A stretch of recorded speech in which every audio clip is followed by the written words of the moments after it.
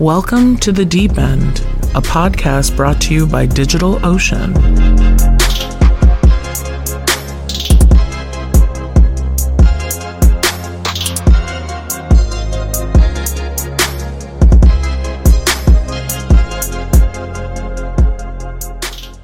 Hey, thanks Edward for joining us to talk about your startup journey and tell us the story, Hatch Storytellers.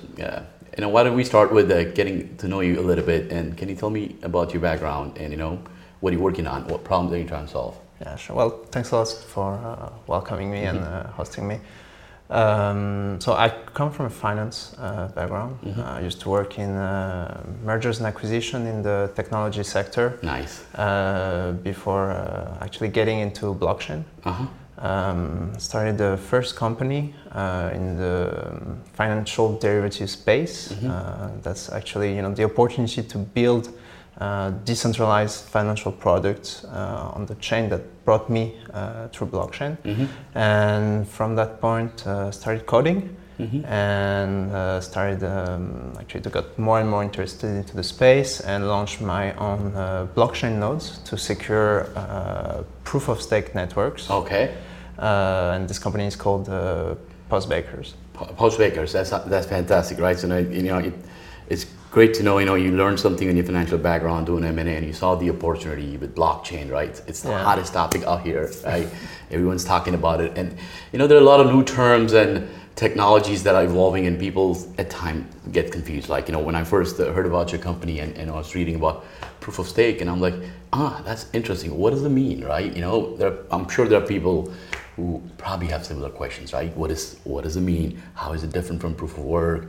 Can you talk a little bit about that, please? So actually, a lot of people who are familiar with blockchain got first familiar with proof of work consensus.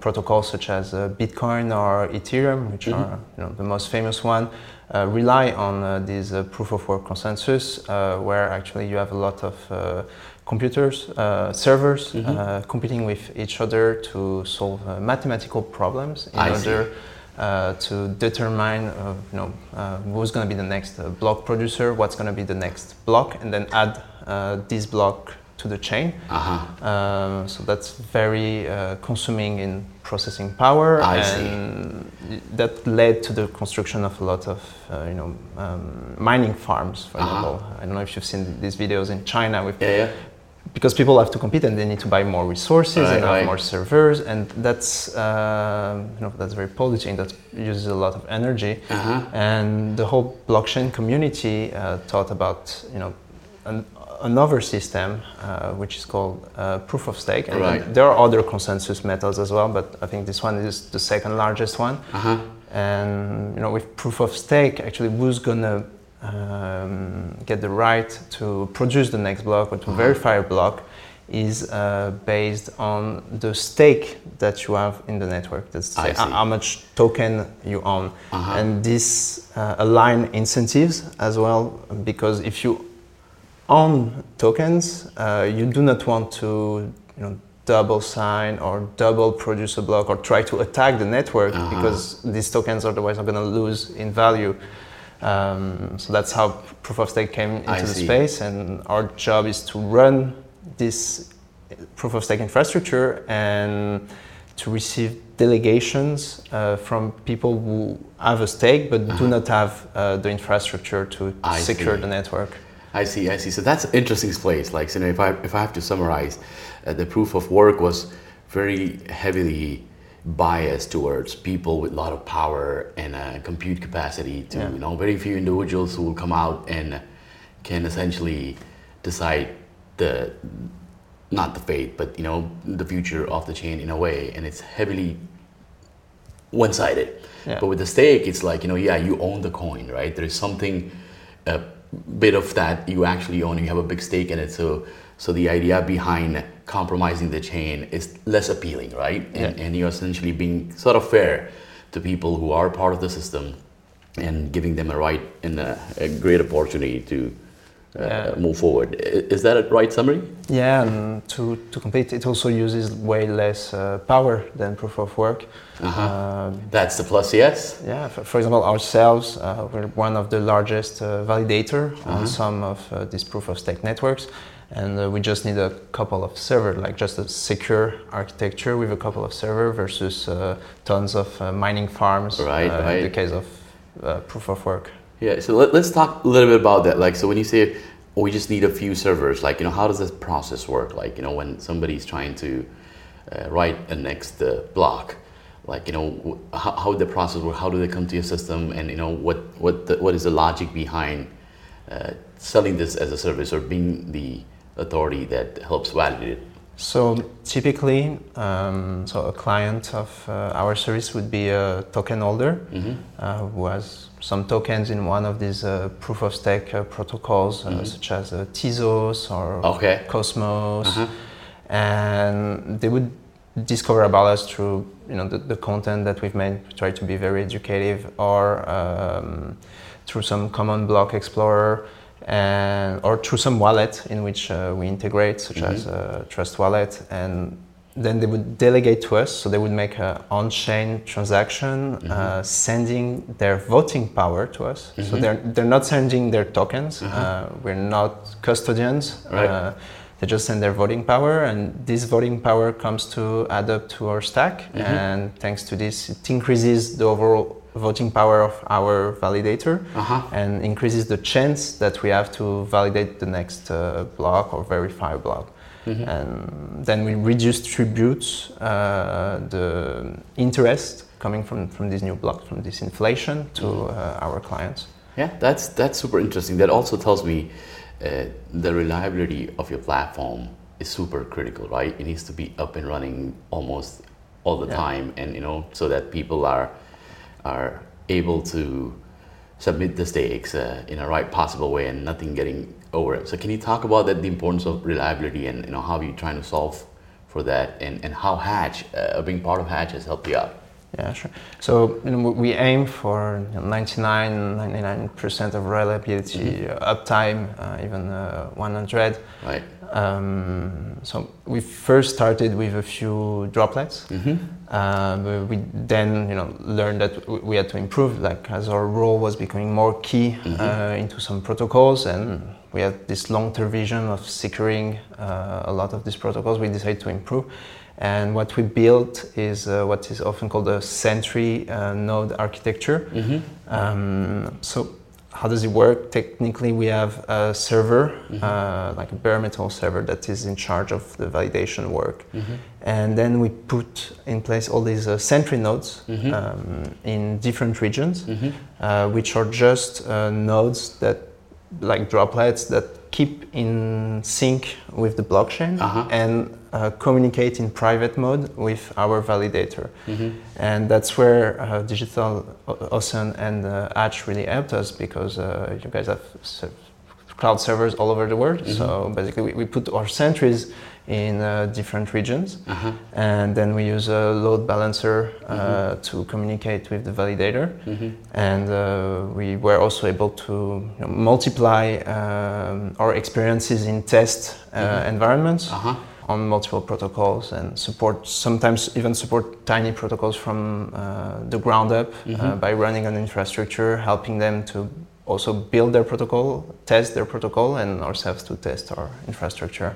That is awesome, and it's so satisfying to know that you're making a bet on a DO, and it's living up to your expectations. The reliability of the infrastructure, is helping you grow as well in that way. So that's super exciting to hear as well, right?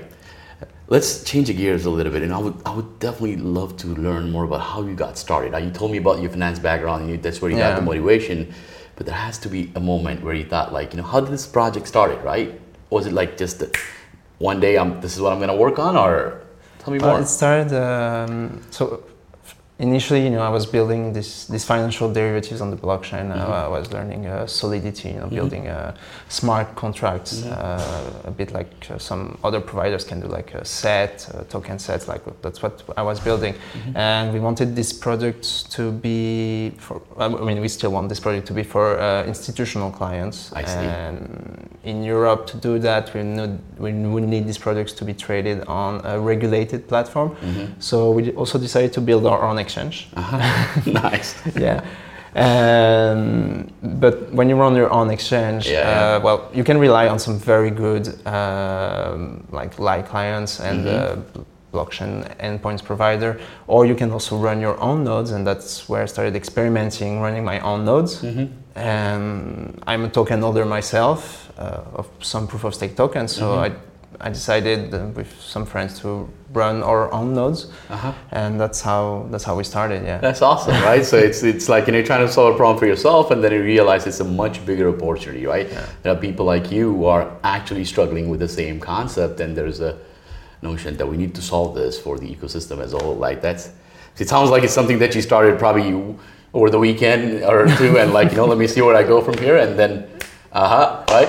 Yeah, and I mean I really love it. It's at the crossroad between finance, because at the end we're offering some kind of fixed income project. We're enabling token holders to earn the inflation of this protocol, and also tech and cybersecurity and blockchain, and that's a very interesting word that's creating itself. Definitely, you're in the right place at the right time. Like there's a lot of buzz around this, and that's exciting, right? And you briefly talked about you started working on this with your friends, right? So I'm assuming that they are part of your team now, right? Can you talk a little bit about your team, how big it is, and how do you work? Right now we're still a small team. We're a team of 5. Okay. We're completely remote. Nice. So there's one of us in New York at the moment. Before he was in London with me. Now we're 2 in Portugal, actually. Okay. There's one in Paris, and there's also one in the Philippines. Nice. And you guys met through this common problem that you were trying to solve, or you know them from? We knew each other from before. Okay, great. So isn't this? We were sharing the same passion and entrepreneurial spirit, and although we were all in different countries, we quickly reconnected around this project. I can totally see it. Like when you work with your friends, right, and work with the people that you grew up with, like then it doesn't feel like work, right? It sounds like a more fun project, trying to solve something together. There's a chemistry between you all. So I think that's probably. I'm assuming that's probably a biggest reason for success that you guys have had so far. Yeah, I think we're each other. We're here pushing each other's up and to get better, and pushing the company to get better. And that we started as a small weekend project, but we were sharing the same passion. And when one is demotivated, the others are here to bring the motivation up. And startup life sometimes it can be hard. Like talking about startup life, right? And I did a little bit of background research on you and whatnot. It sounds like you probably might be running multiple, at least couple of startups, right, at the same time, and trying to solve different problems in a different domains, or maybe same domains. Can you talk a little bit about like how's that experience has been? So the 2 startups have a lot of synergies with each other, so I think it makes it kind of easier in a way, but it's very time consuming, it's very intense, need to travel a bit, and also you sleep a bit less. And, So that's the people side of challenges, right? In a startup, yes, you obviously sleep less, right? Because it's something that you're creating. You feel like it's your baby, right? The idea that you've been working on throughout the day doesn't strike. It strikes probably in the middle of the night, right? And you wake up and like, I know how to solve this, right? And you start coding, I guess. So now I can relate to that, right? And I think that's the fascinating piece, as well as the biggest toll that it takes on you as an individual as well. Tell me more about the technology challenges that you face, right, while building this product. It's a pretty new technology. A lot of things are evolving, right? There are concerns around security, right? Doing things at scale, building a great, larger available infrastructure, right? I'm pretty sure there are some scenarios or times when you hit the roadblock and thinking to yourself, boy, am I on the right track, right? Yeah. So actually, one of the technology challenges we faced is this one I mentioned before. Building this reliable cloud-centric node architecture, where we had to, run these central nodes connected to the validator node in private mode with a good firewall setup, and also build redundancy at the validator level. We also had to build to leverage and build good monitoring tools because we want to know what's happening with each of the server at like 24/7, and we need notifications on Slack, on text messages, everywhere. If anything goes wrong, would it be the bandwidth, or if one is a bit lagging in terms of block level, and we need to quickly be able to solve these issues. So this was one of the technology challenges, and the other one was that as these blockchains start to grow, they start to use more data within the servers, and we were able to leverage on tools such as block storage to add more block storage and actually increase the size of the overall SSD of the server to be able to scale the servers without having to spin up a new server and interrupt the whole activity, which needs to be up 100% of the time. I see. Yeah, we briefly talked about some of the technology challenges that you had to face when building the platform out, right? Let's talk a little bit about security, right? Being in a proof of stake, I'm assuming that it will be a little harder for somebody to manipulate the system at a bad block because you would probably have to have a larger stake into the currency that you're trying to go after and whatnot. Yeah. Like, have you had any incident or scenarios where you saw that people were trying to rig the system, or probably when the currency is growing and it was pretty easy to manipulate? Is it something that you can talk about, or the system takes care of itself? Well, in mainnet, I did not have such experience yet, but we had a funny one in a testnet environment where basically a couple of validators were working on the testnet with a lot of voting power, each of them, but not enough to rig the system. Decided to actually build a cartel. There you go. See, that's what testnets are for. They're meant to have fun and break stuff, and tokens are worth nothing on testnets. But it was a funny experience. So they basically built a cartel and rigged the whole blockchain, to which other people responded and decided to fork the blockchain. But, I see. And then run without this cartel on another fork. But that's interesting. Like, and I'm sure this is not the end of it, right? As the technology evolves, as more and more people get involved in this process, probably we're gonna see. Well, not so creative, but random ways of trying to rig the system, right? And that probably could be one of the challenges as a founder to keep an eye on, right? And learn from the patterns, right? Yeah, I mean, what's more that, being a validator and validating blocks, that, in these proof of stake networks, very often network operators, they also have governance rights based on how much voting power has been delegated to them. So I think there's going to be some interesting governance topics coming among these communities in the blockchain space. Probably we're going to see emerge parties or lobbyists trying to influence some of these political decisions. Even though code is low, people have the opportunity now to vote on a new piece of code and change the parameters of the network. That's fascinating to hear, right? So, just following through on that topic, okay, so you touched on a couple of points that are fundamental to the success of not just the company, but the blockchain ecosystem as a whole, right? How do the governments around the world support the technology, right? What innovations or what laws will come in to protect the people who are part of the system and whatnot? What's your thought process? What do you think where this whole thing is going, right? Are we talking about everybody dealing with smart contracts and a cryptocurrency in 2 years from now, 5 years, 10 years? What that future is going to look like? I think that future is coming. I mean, that's the vision we have. That definitely cryptocurrency is going to move towards mass adoption. It's going to take It's going to take some time. There's still a lot of challenges, well, in terms of regulation, but also in terms of UX, like user experience. If you're not part of the niche, sometimes these products are not the easiest one to use. So mass adoption is going to come, and then there's going to be, I think, not one blockchain to rule them all, but we're going to see a lot of blockchain networks adapt to specific applications. So there'll be, big public blockchains. There'll be probably some company consortium blockchains. Probably we'll see government issued cryptocurrencies on government blockchains. That's nice, yeah. And probably at this point, the regulation will be more favorable.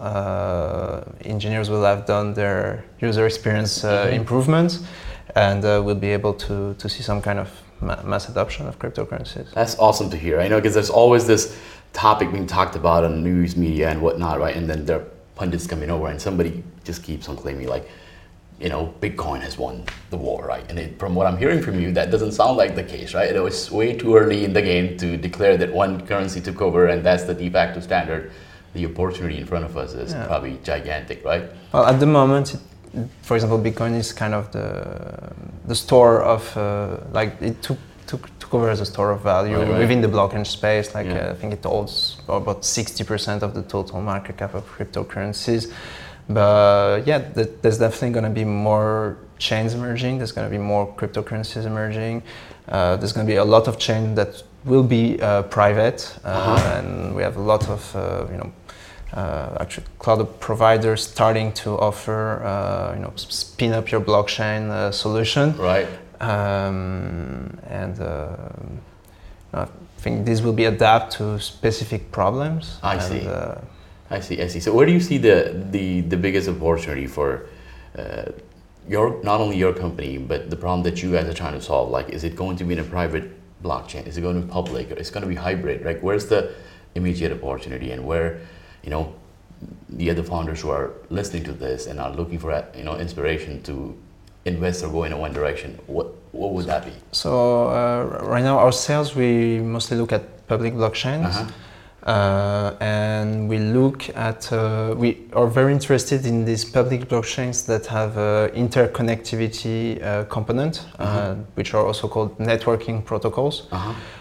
These blockchains have actually the ability to exchange value, or in some cases messages and data with other chains that are built on the same standard, or that have some kind of bridge to communicate with these chains.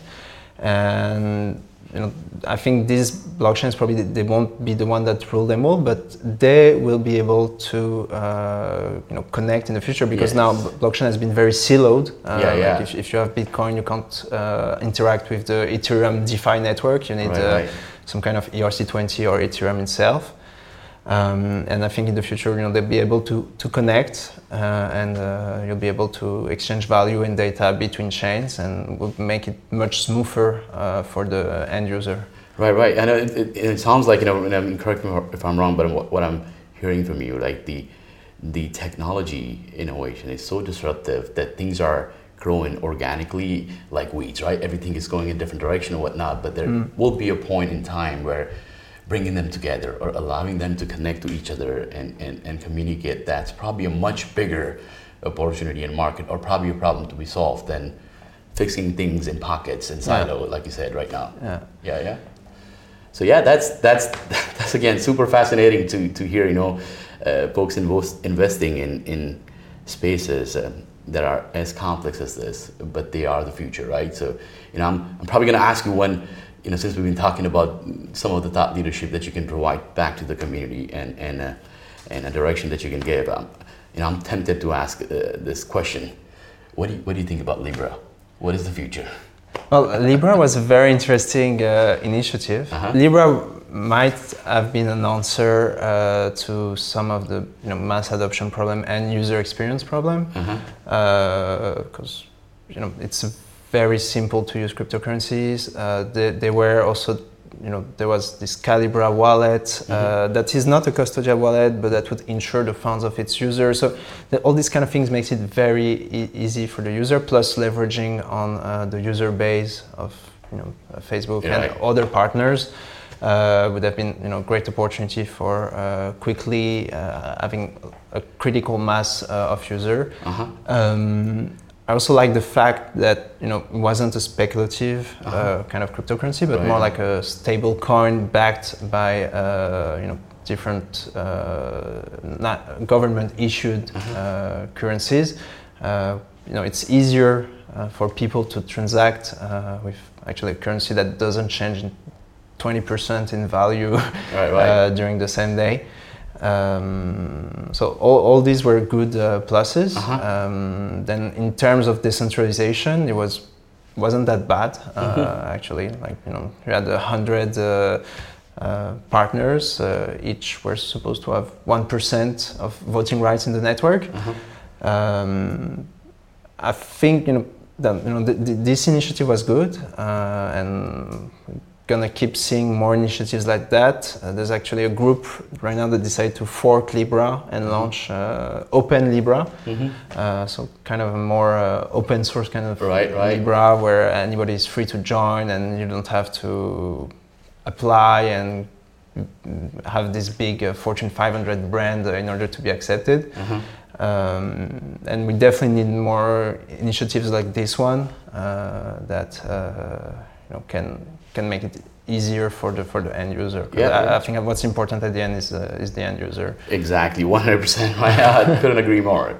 Yeah. So I think for what I'm hearing from you is every time you see sort of a pushback and a lot of noise being built around something new and disruptive as that coming out is actually a good sign. That means you're doing something right that's making people uncomfortable, and that's a path to learn and grow. And so at the end of the day, like you said, none of us know what the future for Libra or any of this is going to look like, but a lot of good things going to come out, right? Because people will try and identify the problems and solve them in the right possible way. I think at the end, people, they just want to be connected with each other wherever they're in the world, to transact with each other, to exchange data, to trust each other without unnecessary intermediaries or third parties, and that's what the ecosystem is working on. Exactly.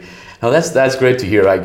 Hey, listen, you've one of the individuals who literally followed his passion, right, and then turned a weekend hobby project into something bigger and solving a bigger problems and whatnot, right? Are there any few learnings or advices that you would like to give back to the community, like the people who are listening to us and trying to look for an inspiration? What are a couple of things that you would say? So keep learning. Always keep learning. Always keep learning. Yes, that's a great advice, right? Learn it all, then know it all, right? That's where people usually fail when they think that they know everything versus trying to learn and absorb. So that's probably fantastic advice, right? And then stick to your passion, probably, right? I guess running a couple of startups at the same time and trying to solve multiple problems is no joke, right? So that's pretty humbling in a way to hear. And some of the problems that you're trying to solve are really difficult, but I think those are the ones that we need to solve for all of us to get better as a society and go from there, right? So that's awesome. Yeah. Let me ask again some few more questions around on the personal note, right? So obviously, you found your passion, you worked on that. There were a lot of sources of inspiration that you found from within, from your friends that you worked together, right? Which is great. Are there any individuals that you regard the most, or would like to follow, or would like to learn or follow their path? Well, there are two individuals I really like. So first one, I think we all love him, Elon Musk. Yes. Trying to put people on Mars, running multiple visionary businesses at the same time. So a lot to learn from him. And there's another individual I really like, Yvon Chouinard. I don't know if you know him. No, tell me more. Founder of Patagonia. Oh, okay. Yes. Yeah, and the culture he managed to establish within the company, the good work-life balance for his employees, and this culture of doing good and having a good impact in the world, a positive impact. I think that's something great as well. That's awesome, right? So if I have to take away a couple of points from that, like Elon Musk, right? You totally see or love to follow an individual who likes to think big. The rest of the people or population probably end up thinking that's crazy, right? But he's looking at problems from a different perspective and have a much bigger picture and try and solve problems that will have a large and a long-lasting impact, right? And the other Patagonian side of things, you're saying, there is an opportunity for all of us to lead with people first, right? Yeah. Invest in your people, right? Human capital is the super most powerful things, because all these things around us that have been built, all the problems that have been solved, guess who solved them? People, right? Yeah. And at the end, it's for the people. Yes. So I think those are great philosophies to have when you're building something new, right? And trying to solve difficult problems that yourself is involved with. So that's super amazing to hear. Right? Thank you very much for your time. Thanks it's been a pleasure. Thank you.